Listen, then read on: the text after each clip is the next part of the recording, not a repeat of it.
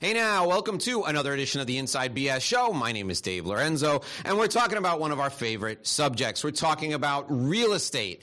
And we've got a real treat for you today because we're talking bicoastal real estate. We're talking about real estate with affluent people. We're talking about real estate with some people who are a little quirky. And there's nobody better to discuss these topics with than Rhonda Kohn. Rhonda is a realtor in LA and in Miami, which makes her uniquely qualified to talk about interesting, eccentric, and demanding clientele. She's the expert. She's the pro at working with them. So please join me in welcoming Rhonda to the Inside BS Show. Rhonda, thanks so much for joining us today. Thank you for having me, Dave, and it's a pleasure to be on the show and always great to see you, the godfather of growth. Oh, thank you so much. Thank you. You're very kind. Rhonda, I want to hear first about how you got into real estate. Then I want to hear about how the whole bicoastal thing happened. So tell us, give us your background, give us your story. How did you get into real estate in the first place? I actually got into real estate because at the time I was looking to make a transition in my career, and my ex-husband at the time is a mortgage banker. And he said, gee, why don't you get your real estate license? So I did, and I never looked back. I mean, it was really that simple. Yeah. Was that in LA or was that here in Miami? That was in LA. Yeah. So I'm a California native, got my license 25 years ago. So 25 years in this crazy business in California. And then 3 years ago, when my son got a full ride to Law, I followed him out to Miami and became bicoastal, got my license, and the rest is history. Yeah. Okay, so compare and contrast. How is real estate, the actual products that you're working with, how is it different in LA compared to Miami? It's really not, because for me, no transaction is too small or too big. So you might find me anywhere in the $200,000 condo space, which you're not going to find in California, but you will find in Miami. In fact, in the mid-threes, you can probably even get one that has an ocean view. It's not going to be a big place, but it exists. Or you can find me in the multi-million coastal on the water space in Florida. So, again, I have such a wide variety of clientele, from the first-timers to the pied-à-terre buyers to a lot of foreign buyers coming into Miami and wanting a piece of, the great life there. Yeah. All right. So talk a little bit about how you keep up and how you keep your pipeline full with both listings and then, finding people who are looking when you're in two different places. What do you do? Because I know a lot of people who pull their hair out because they're in one place and they can't keep their pipeline full. How do you do it with two different markets? It can be a challenge, no doubt. There isn't any magic sauce to it. It's something that I've continuously had to work at throughout my career. I would say it's, being in networking organizations, such as you and I know, it's working our network, constantly being out there, meeting people, wearing my name badge, even at the grocery store, the car wash, having a lot of conversations, talking to people, and then working my sphere of influence and reminding them, getting in front of them with, multiple touches, whether that be a phone call, gee, how are you, what's new, or a letter that gets out monthly, or a newsletter that gets emailed to them. I try to stick to 2 or 3 things and be really consistently consistent. I love that phrase, with those things, rather than tapping into, a million things and not being very consistent or good at any of those. Yeah. I would say teamwork also makes the dream work. I've got to have, people on the ground in both states so that if I'm in LA and have something going on in Miami, I've got somebody that can show a property for me, sit in open house, those kinds of things. I couldn't do it as a one-man show 24/7. Yeah.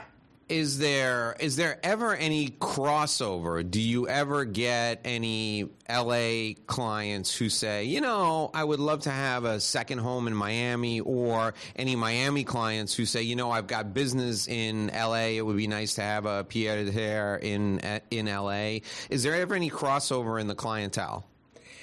It's fairly uncommon to have anybody from Miami that wants to have a second property in California, because as we know, everybody's leaving California, but the prices are very high, amongst other things.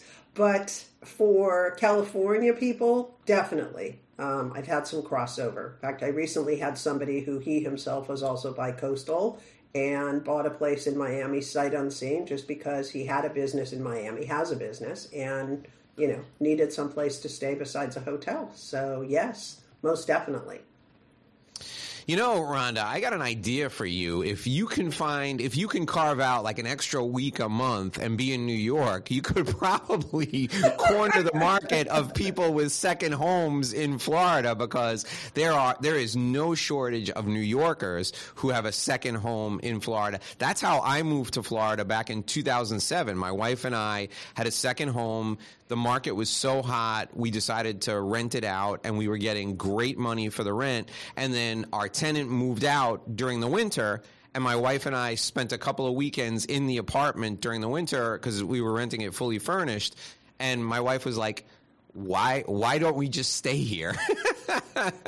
And that's how I wound up in Miami. So all you need to do is find an extra week a month and be up in New York, and you can grab New Yorkers and move them to Miami, and grab people from LA and move them to Miami, and all would be right with the world. How do the current economic conditions impact real estate in each location? Is it different? Because we were talking before we started the show, and you're working on a deal now, which is a cash deal, which is everybody's dream, right? Because there's no financing complications, it can close quickly. How does the current situation with interest rates going up, how does it impact real estate for you? And is it different in LA compared to South Florida? It is definitely different in LA versus South Florida. I find that in South Florida, you have many more people that have cash, especially, you know, people coming in from South America, people coming in from the East Coast, New York, New Jersey. Those people are coming in with cash. So properties don't necessarily need to appraise because they often don't care. Sometimes they're buying it to just flip it into a rental with no rent cap. You know, it's a dream for them. I think you have a little bit more inventory in Miami than California does, but I see your prices adjusting. I see the activity level is down a bit. In Los Angeles, activity, unless you're a cash buyer, we have very, very low inventory, but we've been low for the last 3+ years. Now even more so. So anything decent that comes on the market here, if it's in the right school district, the right neighborhood, we're still going to get multiple offers. We may get 2 instead of 12. You know, that's really the only difference. But there's definitely been a shift because those buyers who are sensitive to interest rate payments, in other words, if, you know, I as a buyer can only afford X per month and that interest rate hike takes me above and beyond that X per month, then I can't buy anymore. My buying power's gone down by 40% easily. So that's a challenge unless you're a cash buyer. Yeah, you know, I was just in LA a couple of weeks ago, and I was in I was right around Brentwood, just a little bit south of like Sherman Oaks. Yes. And I visited a couple of friends, and they have beautiful homes, multi-million-dollar homes on like the side of a mountain, gorgeous pool, 4 or 5 bedrooms. But right next to the 405, you go outside the house and you hear highway noise. And this is like, and we're talking like a $5 million home. Like here, a home that's that close to a highway, it ain't going for $5 million. I guess it's because of the where the real estate is, the proximity, the neighborhood, the whole bit. Yes. How do you manage expectations of people specifically going to LA from someplace else where, look, you're going to pay a lot more and you're going to get a lot less compared to Indiana or even Miami, right? How do you handle that? Do people get are they just in shock when they see how expensive everything is for the value that they're getting? Because it's obviously all about location, right? It is. And yes, they're in absolute shock because when I, having grown up in California, look at some of these neighborhoods that when I got in the business were, let's say $200,000-$300,000 neighborhoods, and now they're over $1 million. And I think to myself, you've got to be kidding. Who would pay $1 million to live in this crap neighborhood? But guess what? That's what the going price is, and people are paying it because that's what they can afford, right? So that's where they're living instead of at the ocean. So I think the buyers, in many respects, are sort of determining what the prices will be because you're either going to get activity on a property, it's priced right or not, or you're not going to get the activity. And, so that demand and how buyers view the value of a home, not the appraised value, but just, how do I feel about walking in this house? Do I see this as $1 million home or not? They're helping to drive our price point for sure. I've been an adult for a long time now, and that's when I first started looking at and thinking about real estate. And for me to think about real estate, I think about for something that I'm going to live in, I just think about how I feel in it. And I'm not overly concerned as long as it's within my price range. I'm not overly concerned with the price range as long as I feel good about where I am. I feel good about, my family being here. The way real estate works is you hold it long enough, it's going to be fine, right? Mm-hmm. So when I go to a place like LA, I wonder to myself, particularly because of the onerous nature of the way everything is done in California. Do people just look at how they feel in the home, or do they take into account how difficult it is sometimes to do business in California and how complicated it is in certain jurisdictions to get permitting to move like a fence 3 feet? Because here there's no rules. I mean, you can in Miami, in Florida, you can pretty much do anything you want, anywhere, anytime. In California, you've got to ask permission to move a fence like 6 inches onto what would be a city easement, right? Yeah. So, do people resist buying because of those things, or is it just one of those things that the media tends to hype up and buying a home is always going to be, look, I'm comfortable in it, I feel good about it, this is where I want to live? Yeah, I think unless they have a specific use that they're looking to gain from that particular home, in some cases I've had people that want to be in a particular school district, so they'll look at a home and they'll say, this is a great house, but we need to put a second story on that. What's involved? So at that point, I typically will have them touch base with an architect to see exactly in that particular city with building and safety, what is going to be involved? How much height and width can you put? What are the parking requirements? What are the setback requirements? And so those people, because they want a specific usage for that home, are looking at those things during the due diligence inspection contingency. But for the most part, unless somebody knows that's what they want to do, they're not going to go through that, due diligence process on the fencing and so forth. If there's a concern about an easement, they might do a survey or something like that. Gee, is my neighbor's gate, on 2 feet of my property or not? Sometimes people will go that route. It's costly, but, on the higher end real estate, people will absolutely spend the money to do the diligence. Yes. So now let's talk about some of the ancillary costs that sophisticated buyers will talk to you about, but, a lot of people don't think about, right? What additional costs are there when you buy a home in LA or when you buy a home in California compared to buying a home, say, in South Florida? Is it more expensive from an insurance perspective? I mean, obviously taxes are going to be more. Talk to folks about compare and contrast some of the additional expenses that people are going to have in a jurisdiction like, LA or California compared to South Florida. Sure. So property tax-wise, your property taxes in my opinion, are a little bit less here than California. California typically has very high property taxes. It depends also if you're in an area that's also collecting an additional tax to support the local school district, because then there's an added tax in addition to, the regular property taxes. And in Florida, if it's a condo market, your HOAs are significantly higher than HOAs in California. I mean, there's just no doubt. Here people that want to be in a high HOA building in California, they know that's what they're buying. They're going to get the valet parking, they're going to get the doorman, they're going to get all of that. Some of the stuff, like in South Beach, and they're willing to pay for that. But just the really low-end, moderate condos even, I find, in South Florida have a very high HOA. And you don't even really feel like you're getting a value for that. What's the value draw? You're not having a doorman. You're not having valet parking. Yeah, you might have a pool, but it might be an older building and you're still paying, $650 and up. I think part of it is your regulations, which we all know since the Surfside collapse, everything has gone upside down, and thankfully so, because now hopefully people will be much safer. But the fear is with the 20-year, 30-year, 40-year certifications, you're going to start to see a lot of assessments hitting. And unless somebody comes in and finances people for those assessments, I don't know how they're going to pay them. I mean, that's a concern. I wonder, is everybody going to just, get foreclosed and walk away from their condo? How will they handle it? I feel like somebody's got to come in and save the day. But your insurance carriers in Florida, many of the carriers are pulling out.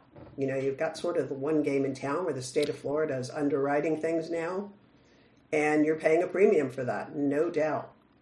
Your auto insurance, your health insurance, and your home insurance, much, much higher in Florida. And I don't understand why. Yeah, what ends up happening is you're right about the insurance, and that was that's always going to be a challenge. And what you'll find is I made the mistake of volunteering to be on a condo board years ago when I lived in a condo. And what you'll find is that there's a huge amount of internal political resistance to reserves until a storm comes. The minute and the best thing that can happen is a storm just grazes the area and people get scared out of their wits, and then they agree to the vote to keep reserves so that in case the roof blows off or the elevator gets flooded, you have some money in reserve to take care of it. Otherwise, nobody is ever going to vote for reserves, because in most of these buildings, half of the buildings in Florida are, they're snowbirds. They're people who are only here when there aren't storms. Mm-hmm. So the minute a storm comes through and you have major repairs and there's an assessment, people freak out. And you go to a bank and you finance depending on your building's history, you can finance the repairs out of the future homeowners association dues, because banks will definitely lend against that. But it's much better to have to go after a little amount and have something in reserve. It also shows the bank that you know how to manage a condo association, and the bank is more likely to give you a favorable rate, and it's going to be easier for you to end up getting that financing in the long run. But the mentality, it's a very short memory, because we could go years and years without ever having a storm. Even we just, as we're recording this, we're 4 weeks away from a disaster in the southwest of the state of Florida. But people in Miami, if you were taking a vote today, they wouldn't vote for reserves, because they'd be like, well, it didn't hit here. So, they feel like God is smiling on Miami, and it's never going to happen until it happens. So all of those contribute to the high HOA cost. In addition to that, there is the insurer of last resort is the only insurer here. So whatever the rates that are set by the state of Florida are, that's what they are, and you just deal with it. Mm-hmm. So it's just one of those things. So Rhonda, let's talk now about business development in real estate in particular, because we have a lot of people who work in real estate in various capacities who watch and listen to the show. Tell us about how you communicate to people and your value proposition in LA and your value proposition in Miami, when you talk to South Florida people, are you describing the way you deliver your service differently than when you talk to LA people? How do you shift gears, or do you shift gears, or is it the same? People are really the same. It doesn't matter whether they're here in California or they're, in Miami. I think people are people, and part of our job is to be their advocate. Part of our job is to be their therapist. Part of our job is to educate them and, really listen to their needs in terms of, if you're telling me you're in X price range and you want 4 bedrooms, I'm not going to show you that something way above or below X price range that has 1 or 2 bedrooms, because people tend to forget what they actually were looking for and they get caught up in the emotional piece of it. So I think if there's one thing I teach them or try to teach them is, try to take the emotions out of it. Make yourself a list of these are the must-haves and these are the, okay, maybe I'll concede to not having that in the house, because I find that for the average buyer, and again, not necessarily for the very, very high end, but for the average buyer, it's unlikely that you're going to get the house you want in the area you want for the price you need. There's always, I feel like, something that's going to miss from the equation, whether it's, a couple hundred square feet, whether it's a different school district. And so it's really important to make that list. But again, people are really just people. All right, so let's tell a couple of real estate stories now. Give us what is the deal you're most proud of? Rhonda, give us a deal where you say, man, that's the one. Like, if I could hang it up, that would be the one that I remember. What's your favorite deal of all time so far? Well, my favorite deal of all was my favorite because I pulled a rabbit out of a hat. It's interesting. I work with a lot of attorneys that act as court-appointed receivers. And so what that means is that whether it's a bankruptcy situation or they've brought in an ABC, which is an assignee for the benefit of creditors, somebody who's wronged people, and that person, let's say, has a residential piece of property amongst their restaurant they need to sell, or, commercial property. If there's a residential component, I'll get brought in by the ABC, the assignee, or the receiver. So I was brought in on this case. It was a property actually out in the desert area, and the property had been purchased, had been flipped. They'd had, 1, 2, maybe 3 different realtors that just couldn't get it sold in that particular market. So I come in on the listing. I bring in a partner who's local to that area, and she's the day-to-day showing agent. And it just seemed like, wow, this is going to be a really hard house to sell for, a bunch of reasons. Overpriced, next to an area where you could actually smell horses and the horse, poop as well. So, it definitely had some challenges. I didn't feel like, and listen, hey, what do I know? Now that house is well over $1 million, but at that time I thought, we're never getting $1 million for this house. So we get a buyer, we finally get into escrow because we decide the smart play is to fire sale this house and just, get it done. Let's get these people some money for, this situation. So we get it into escrow, and then the assignee drops a real bomb. He says to me, oh, there's one thing I didn't tell you because I didn't want you to not move forward with this house. We can't get a title policy on the house. I said, oh, I think we can. We definitely can.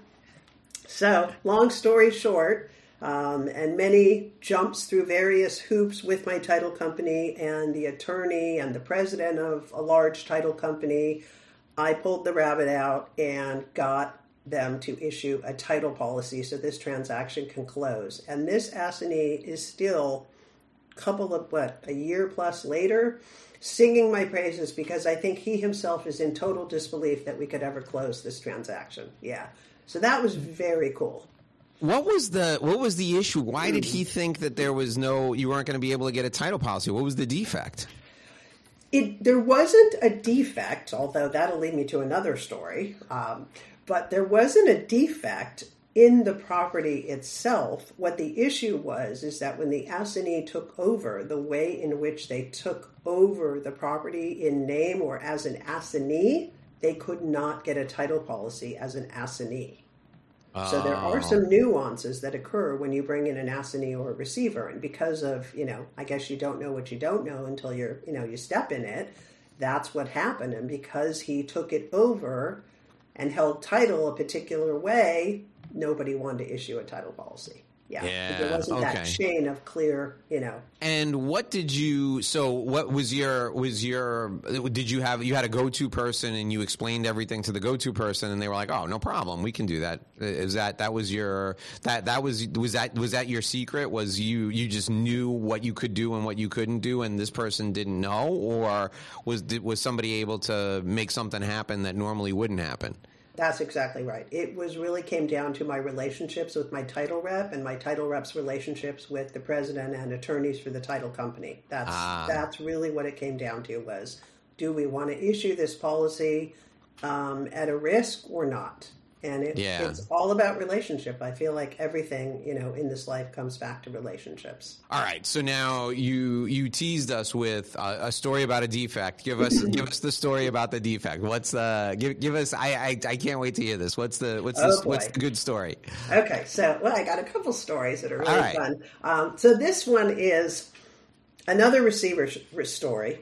So a receiver called me in to list a property up in the hills in a neighborhood where I actually coincidentally had grown up in. And so I thought, oh, great, that would be a lot of fun. It turned out it was a couple that was going through sort of a nasty divorce. And so the court brought in the receiver to get the property sold. At that particular time, the wife was still living in it.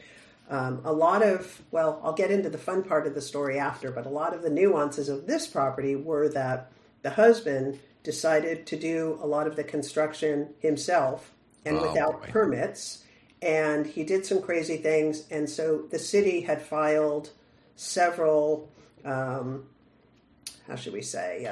several items on the title report, citations that had gone unpaid. Like, for instance, he decided to bury the swimming pool, but didn't do it the proper way, didn't pull the permits for it. And so when and if a subsequent buyer would come in and they would want to have a swimming pool, they would have to undo everything he did, trench up all the dirt, put everything back together because he didn't break it down in the way that it would have been required by the city to get the permit for somebody else.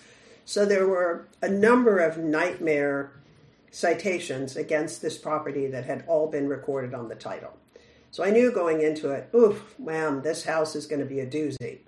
Mm-hmm. So the crazy story is this. So the receiver says, listen, go up to the house, take a look, tell me what you think.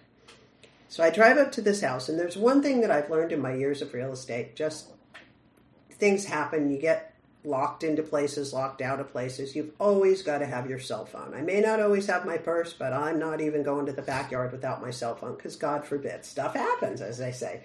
So I go up to this house, and he gives me the code, and it's an outside the garage keypad. So I hit the keypad, and I think, I don't know. I'm up in the hills. I'm alone. Do I want to leave the garage door open? Probably not. I don't know how long I'm going to take to go in and look through the home. Let me just hit the code again, get myself in the garage, and shut the garage door. All right. So first mistake. So now I get into the garage. It's the heat of the summer. The garage door closes, and guess what? They did not leave the door into the house from the garage open for me as they were supposed to. Oh, no. Yes. And to add to it, there's no button to open the garage from the inside of the garage. It's located inside of the house. Yes. Yeah. So I am now in the hills, trapped in a garage of a client I've never met. Thank God I had my cell phone. I wasn't even sure that I would get a cell signal up in the hills. And I'm pounding on the garage door as I hear people walking by with their dogs. And I'm yelling and I'm screaming and nobody hears me. And I think, this is it. I am going to die in this garage. It's getting hotter. Let me start looking around. Is there any water in this house? I don't know. Long story short, I get a signal on the phone. I call the receiver and I say, you're not going to believe this. I'm up at the house. I'm stuck in the garage. And he answers and says, you're not going to believe this. I don't even know how you got me on my phone because I'm on a cruise ship and I happen to be just off the boat on an excursion. Oh, my God. Let me see if I can call the owner, the wife, and see if she's in the neighborhood and can get you out of the garage. Meanwhile, I call 911. The fire department is en route because I explained to them, listen, I haven't broken into this house. I haven't broken into the garage because that was really awkward. It's like, how do I even explain I'm in this person's garage to begin with? So they're en route. I hear the truck and I'm thinking, oh God, they're going to have to hatchet this very expensive custom garage door to get me out of here. There's no other way. And just in that moment, the seller pulls up and saves the day, comes in through the house, opens it. But now the issue is, because I tried using the cable, the pulley myself to get out of the garage, apparently I did something to dislodge it and make the problem worse. So now the fire crew has to fix her garage door pulley from the inside. Oh my goodness. And it was very embarrassing and very humiliating because this was my first meet with the seller. It's like, hello, I'm your very competent agent. So nice to meet you. And thank you for getting me out of your damn garage. What a great story.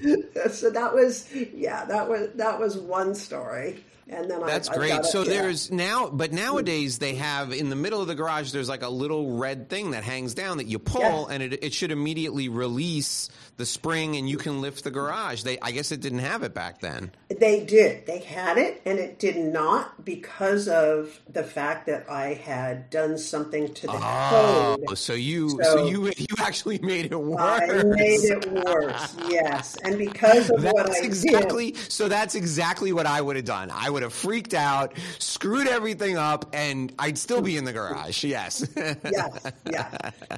Yeah. And so because I did that, the fire department wasn't able to use the code from the outside to just put the code in and have the door open. It wouldn't open. Yeah. Oh man! Wow, you're lucky that person was in the neighborhood. All right, give us one more, and then I'm going to ask you for 3 things we should take away from our time together. Give us one more really good Rhonda real estate story. Okay, another story.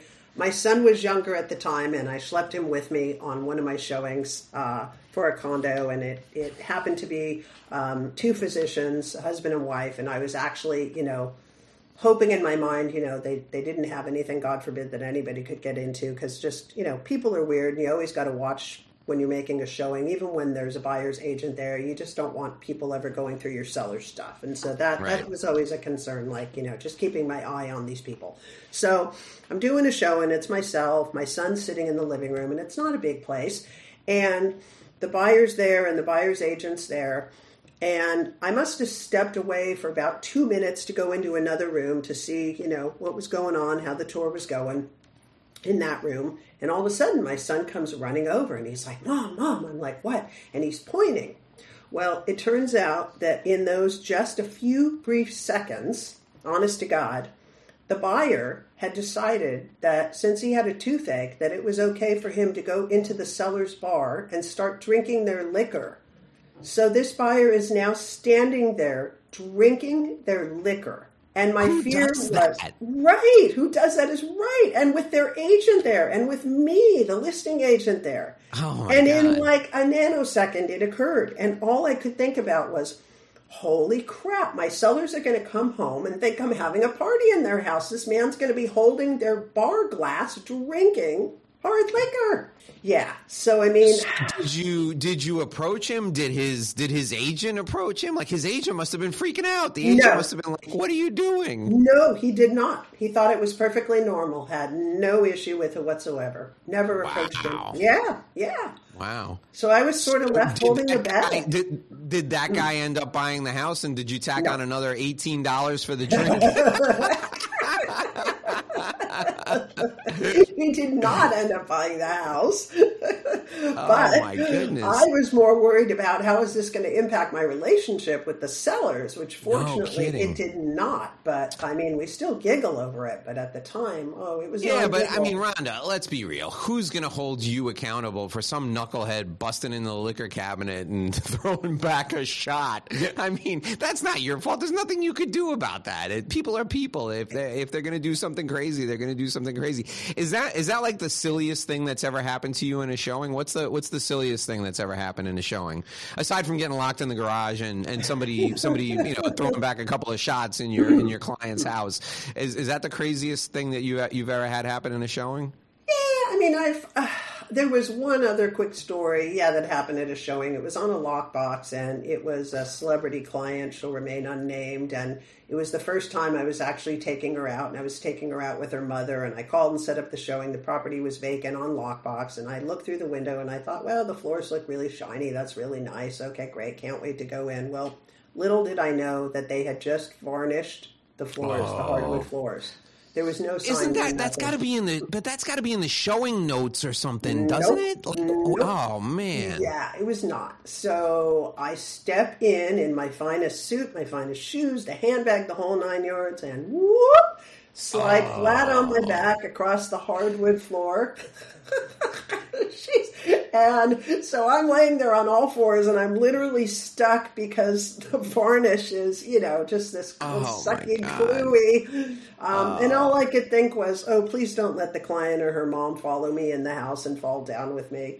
But I somehow managed to just dust myself right off, Dave, and off we went to see 5-6 more houses after that. So let me actually that's an interesting point. So there's a school of thought, right, that you never take a client to see more than 3 houses because they get overwhelmed and it's too many choices. So you just said 5 or 6 houses, and I'm assuming because it's a high profile client, they don't have a lot of time, so you want to make sure you give them everything you got because you may only get one shot with them, right? How do you manage that? Doing the whole compare and contrast thing when people have too many choices. How do you make sure that you keep your client focused on what's important? Well, that day was a time in real estate where we had a lot more inventory to work with. And so it was very typical to take a buyer out, no matter who they were, on a Saturday or a Sunday and spend, most of, if not the whole day, going to look at properties. I mean, if somebody's willing to look at multiple properties and they take really good notes or they take photographs, if that's permitted, it's manageable. But nowadays, with such little inventory, I mean, you're just pouncing on one single property when it hits the market because you've seen everything else. So you're spending much less time. You're having more frequency of showings, but not in the same day with buyers now. These days, are you still having to do dear buyer letters or dear seller letters in competitive situations where your client is making the case to the seller, pick me instead of everybody else, or has the market softened to the point where you don't have to do that anymore? It's interesting because I've never had a buyer do the dear seller letter. I've actually had them do a dear seller video. Hey, tell me about that. Yeah, I love that. So talk about that. And I kept it kind of a secret because I didn't really want other real estate agents, but now the cat's out of the bag, sort of using my strategy to, get their client in front of the seller. They won't do it as good as you, so don't worry about that. There you go. But thank you, but it's not me, it's the client. And how do you, Rhonda, how do you keep it from being like a hostage video, dear seller, I would love your house. Look at my beautiful child. Can you imagine him playing in the backyard? How do you make sure it's natural, and tell me how you coach your clients up when they're going to do one of these? I've had a handful of clients that are just not comfortable with it, and they just don't show well on video in their opinion, so they just don't want to do it. But those that do, it's very sort of a short and sweet. It's, hi, we're so-and-so and so-and-so, or hi, I'm so-and-so if it's a single person.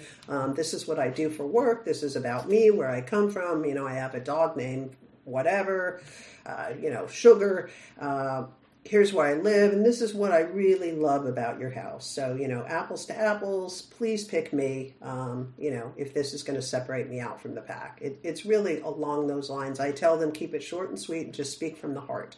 If you've toured their home and you've noticed something, maybe they went to the same university as you, maybe you saw a picture in their property of someone they know that you might also know. I mean, any little thing you can connect with them on a more personal, deeper level, use that in your letter as a touch. The challenge now is that in California in particular, hasn't hit so much in Florida, but in California, there's now a clause in the listing agreement to the seller whereby we have to advise the seller that they have to tell us in the listing up front if they want buyer letters or not. And we as agents are supposed to advise them not to take buyer letters because we could be discriminating on race, on religion, on color, on so many different fronts. Because they will say, you know, for instance, I had a transaction where I had a seller and they wanted to know everything about every offer and buyer that came in. And a lot of those things were out of the scope of what I'm really supposed to talk about. I mean, I can present their qualifications. They've got this lender, you know, they're pre-approved, blah, blah, blah. You know, they wanted to know, were they single? Are they married? You know, tell me about them. Do they have kids? Because they themselves were going to try to start a family. And those are the things that can get you into trouble because they got an offer from an investor and they didn't want an offer from an investor. So they ended up taking an offer from a young family, you know, a young couple that was trying to start a family, as I said. And the agent of the buyer that had the investor wanted to know who they chose because she was going to make a complaint that it was discrimination. Wow. So it's very interesting and you've got to be so careful. So now I'm having clients keep those videos much more generic in nature without really talking personal pieces. Yeah. So that kind of eliminates like my secret weapon. I haven't invested in real estate in a very long time since I had kids. Basically, the kids sucked up any money that would go into real estate, right? But one of my secret weapons was to go with the agent and insist that we present the offer together in person. Because I sell stuff for a living. That's what I do. Yeah. So I want to be there when the offer is presented because I want to take a shot. Like, you know, if the offer is lower than what the people expected, I want to explain to them why it makes sense for them to accept my offer. Yep. If the offer is what they expected, but there's a competitive situation, I want to make my case that I'm the person that you should sell this home to. I guess, given what you just said, that's probably off the table now, right? Can you bring the buyer to the seller to meet in person? You can, but a lot of agents are really insecure about putting a buyer and seller in the same room. I don't know why, because I found that you can work miracles often by doing so. But a lot of agents are not comfortable in that setting, and so they won't encourage a buyer's agent and their client to meet with the seller at the the I mean, to me, there's no going back and forth. See, here's the thing: there's no going back and forth, right? So if you set up a meeting, and I had an agent who told me something similar to that. I'm like, look, we'll do it in your office. We'll sit across a conference table from each other. It's going to be the greatest experience you ever had because you'll know when we walk out of the room whether we have a deal or not. There's not going to be any back and forth. If we're in the room an hour, it's going to be a long time because if I can't make a deal with this person in an hour, I'm going to go find something else. So, you know, I was able to convince that agent. We waited in their office. The seller was happy to come right over. You know, I've never had a seller say, I don't want to meet that person in person. The seller is always like, yeah, I'll meet him in person because they know we're either going to get the deal done or we're not, and we're going to figure it out right now. That's right. To me, that was always the secret weapon because the person who's sitting in front of you ready to make a deal is always going to have an advantage. There's money literally on the table. Right? It's a great way to do business. And if it was a business negotiation, we'd be face to face if we could be. So for me, that was always like when I first got together with my wife and we bought our first property, she's like, you're really going to meet these people? I'm like, of course. Like, why aren't we? Why would we hesitate? She's like, I don't know. She's like, what if they're axe murderers? I'm like, well, if they're axe murderers, we're buying their house and there's going to be bodies in the basement. Wouldn't you want to know that? So yeah. And for me, that was always, and I'm sure for you too, that's always like part of the fun, part of the excitement is the deal. It's like making the deal happen is probably the best part of the whole thing. Like, I got to live in this house for 30 years. Okay, fine. But making the deal was the best part. So for the next 15 of the 30 years, I'll be living off of the thrill of making the deal. And then the second half of the mortgage period, it'll be all right. I'll get through it. Right. I love that. That was always always my favorite part. And whenever I told any of my friends that I did that, I always got like, oh, I don't know if I could do that. Why not? I never understood why you wouldn't want to do that. Also, and I'm interested in your opinion on this, like HOAs, like here in Miami, getting an exception to an HOA rule and getting it in writing. One of the things that I did, and I'm not going to say what building it was, and I'm not going to say what exception we needed, but I had the condo president and I had the seller and us all in the same room, and I said, look, you're going to have a hard time getting anybody to agree to this. Here's the exception that I want, and here's the reason I want it, and here's how we're going to use that exception. And I've had my attorney put that all in writing. I have cash. I'm ready to close right now. This guy wants to sell this place. He doesn't want you to hold it up. How are we going to make this happen? And it puts a lot of pressure on the president of the condo association because you're all sitting right there. Yep. And, I've done it with where the association assigns parking spots, and I wanted a better parking spot. In this particular case, there was an issue for us. I mean, I can disclose it now. It's 15 years ago. There was an issue for us we weren't sure if we were going to actually keep the place for us or if we were going to use it as a rental. Mm-hmm. And if we were going to use it as a rental, the association rules said you could only turn it one time a year, meaning basically you can only rent it to one person, right? That's right. I wanted an extra turn in the rental so that if I wanted to rent it just for the winter and I wanted somebody else in it for the summer, or if I wanted to move into it in the summer, I could move back into it in the summer. And what we did was we had them carve out that exception that we could turn it one time and then live in it ourselves. So I could actually put two people in it and then come back and live in it myself. And I got the guy to sign off on it right there in the room, and because that was the only way I was going to end up buying the property. And, they were hesitant at first, but when I explained, I don't want a second turn, I want the second turn for me to move in, the guy was like, okay, fine. Doing that face-to-face, it would have been letters from lawyers back and forth over 4 weeks. Somebody else would have taken the place out from under us. The seller wouldn't have been happy. He would have held on to the property an extra month. It just was easier to do it face-to-face. It's just so much easier. Now, before I let you give us the three things, which I think I mentioned like a half hour ago, and we've been going on and on, before the three things, how do you manage the lifestyle of going back and forth? Do you split your time evenly between South Florida and LA, or do you just go to South Florida when you have a deal, or vice versa? How do you manage that lifestyle? Well, remember, I've been in real estate much longer in California than I have in Miami at this point. So I'm still really building a business in Miami. And I feel like in continuing to build in the way in which I want to, I need to spend more time there. There's no doubt. My challenge is in, how do I continue to support and be present for my clients that I've been with for many years in California? So I don't really have a system per se at this point. It is really kind of about what transactions I have in the pipeline, what I know that I've got coming up, who can I get to help me in servicing it.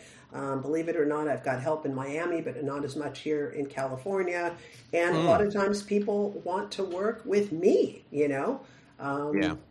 And even though I say to them, listen, I don't ever want to be the reason you don't get into a door of a property. I have wonderful people that can show it to you, and I'm still going to be your point person and your negotiator and your cheerleader and, helping you with your offer and all of those things. Sometimes people just want me. And it's a great feeling, but it is absolutely a challenge to be in two places at one time, such as the case for next week, as I mentioned before we started, that, I had to push back the trip because of activity going on in California. Sure. And so what that meant for me in Florida was that everything that was on calendar had to then get moved around. So I always want to be in alignment with what's the best move for my buyer or my seller, because it's not about me. It's about how can I service them, or what does that look like, and who do I need to bring in to make sure that happens if I'm on a different coast. Got it. Yeah. All right. So now, as promised, please take a minute and think about 3 things that our viewers, that our listeners should take away from our time together. And while you're doing that, I want to remind people that if you want to reach out to Rhonda Kohn, whether you're in Miami or anywhere in South Florida, or you want to reach out to her in LA, here's the number to call, 800-825-0102, 800-825-0102. I'm also going to put her website down in the show notes, but it's really easy. It's rhondakohn.com. So RHONDAKOHN.com. That's going to be down in the show notes as well. I'm also going to put her email address in there so you can send her your emails and send her all your real estate horror stories. I'm sure she'll love reading them. In the meantime, while Rhonda's thinking of the 3 things that she's going to share with us, I got to remind you, too, that we're brought to you by my Revenue Roadmap Guide. If you're looking for a way to grow your professional service business, you want to grow your client base, and you want to use relationships to do it, I've got the exact guide for you. Here's what you need to do. Go to this website, revenueroadmapguide.com. Put all those words together, revenueroadmapguide.com. Enter your contact info there, and you can download your guide to business development for professional services firms. There's no tricks, there's no gimmicks, it's relationships, and I have the exact guide that I use with my clients. I'm giving it to you for free. You can take it right now and use it. RevenueRoadmapGuide.com. It's my gift to you for listening, for watching the show. Again, Rhonda Kohn's my guest today. If you want to reach out to her, 800-825-0102, 800-825-0102, or RhondaKohn.com. It's RHONDAKOHN.com. All right, Rhonda, what are the 3 things we should take away from our time together? All right. So that's an easy one. Compare real estate now to the Dow Jones. Real estate is still always going to be your best investment. Number 2, for me, I always put people over profits. No deal is too small, no deal is too big. I work the low-end condos all the way up to the celebrity Lucille Ball estate. No deal too small, no deal. But again, relationships and people over profits. You've got to take the emotion out of real estate, whether you're a buyer or a seller. This is not about you.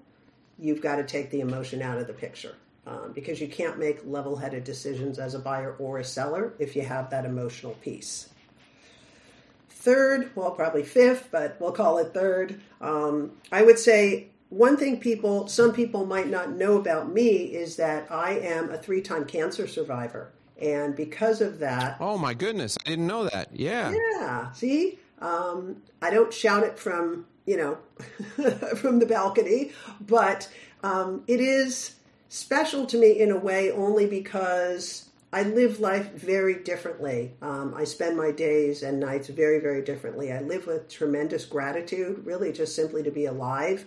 And real estate has allowed me to find a way to give back to others. I have such a gratitude that I wanted to find a way to give back. And so through real estate, I found a way to be able to give back and help other people realize their dreams of home ownership.